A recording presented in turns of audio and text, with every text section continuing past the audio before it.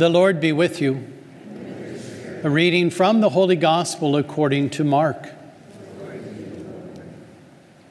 When the Sabbath was over, Mary Magdalene, Mary the mother of James, and Salome brought spices so that they might go and anoint him.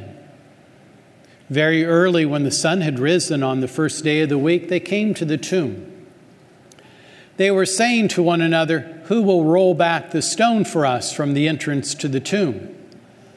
When they looked up, they saw that the stone had been rolled back. It was very large. Upon entering the tomb, they saw a young man seated at the right side, clothed in a white robe, and they were utterly amazed. He said to them, "Do not be amazed. You seek Jesus of Nazareth, the crucified. He has been raised. He is not here. Behold the place where they laid him. But go and tell his disciples and Peter, he is going before you to Galilee. There you will see him as he told you." The Gospel of the Lord.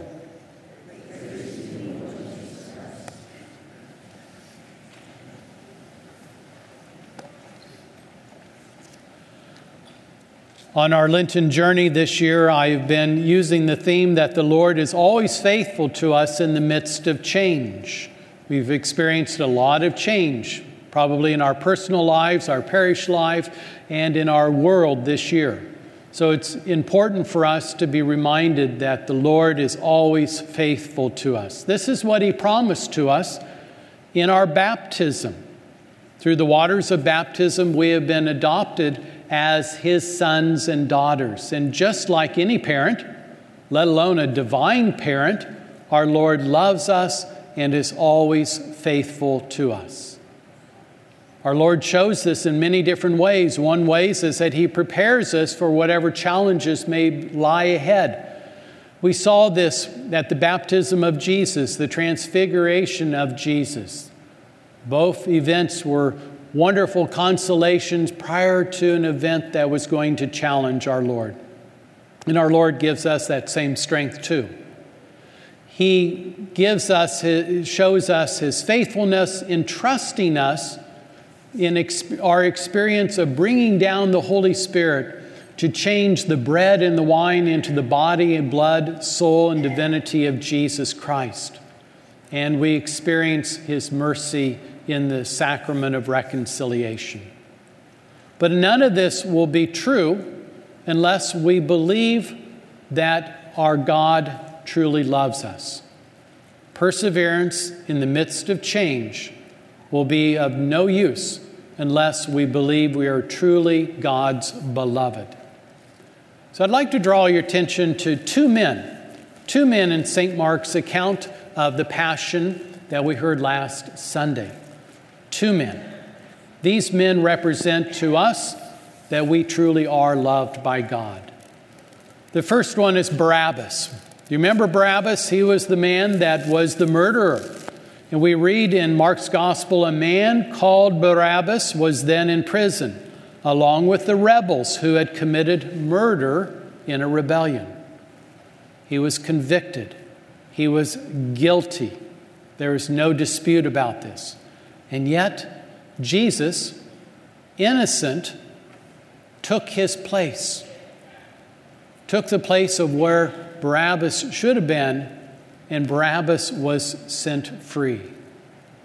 Just as Jesus takes our place on the cross for the guilt of our sins, Jesus accepted the consequences of sin and freed us from those. Anytime that you are struggling with your faith, struggling whether or not God loves you, whether or not God is being faithful to you, look at the crucifix and say, "Oh, that's right. You suffered and died. You took my place, just like you took Barabbas' place." The second person is kind of an odd account. We read at the Passion from St. Mark, they all left him. They all left Jesus and they fled. This is in the Garden of Gethsemane. Now a young man followed him, wearing nothing but a linen cloth about his body. They seized him but he left the cloth behind and ran off naked. So for those of us who survived the 1970s, this is familiar because this was the first streaker. But who was this young man? Well, we hear again about this young man at the conclusion of St. Mark's Gospel. And remember, this young man is only found in Mark's Gospel, not in the others. Today we heard when they looked up, they saw the stone had been rolled back, and it was very large. Upon entering the tomb, they saw a young man seated at the right side, clothed in a white robe. A white robe. And they were utterly amazed. He said to them, "Do not be amazed. You seek Jesus of Nazareth, the crucified. He has been raised. He is not here. Behold the place where they had laid him." This young man represents us, I dare say, naked, vulnerable in a garden, just like Adam and Eve were. And yet, through the resurrection of Jesus, he, like us, is clothed in a white garment. For this reason, I wear this baptismal garment. This reason, oftentimes ministers at Mass will wear a baptismal garment. For this reason, when we baptize a child or an adult, we clothe them with a baptismal garment. Mark placed this young man in there in a baptismal garment, a garment of love. Our God is faithful. And in order to be faithful in the midst of change, we must accept the fact that we are loved by God. I remind you of the poem, the prayer by St. Teresa of Avila. Let nothing disturb you. Let nothing frighten you, for all things are passing away. But God never changes. Patience obtains all things. Whoever has God lacks nothing, for God alone suffices. Our Lord is always faithful to us, even in the midst of change. This is what He has promised to us through our baptism.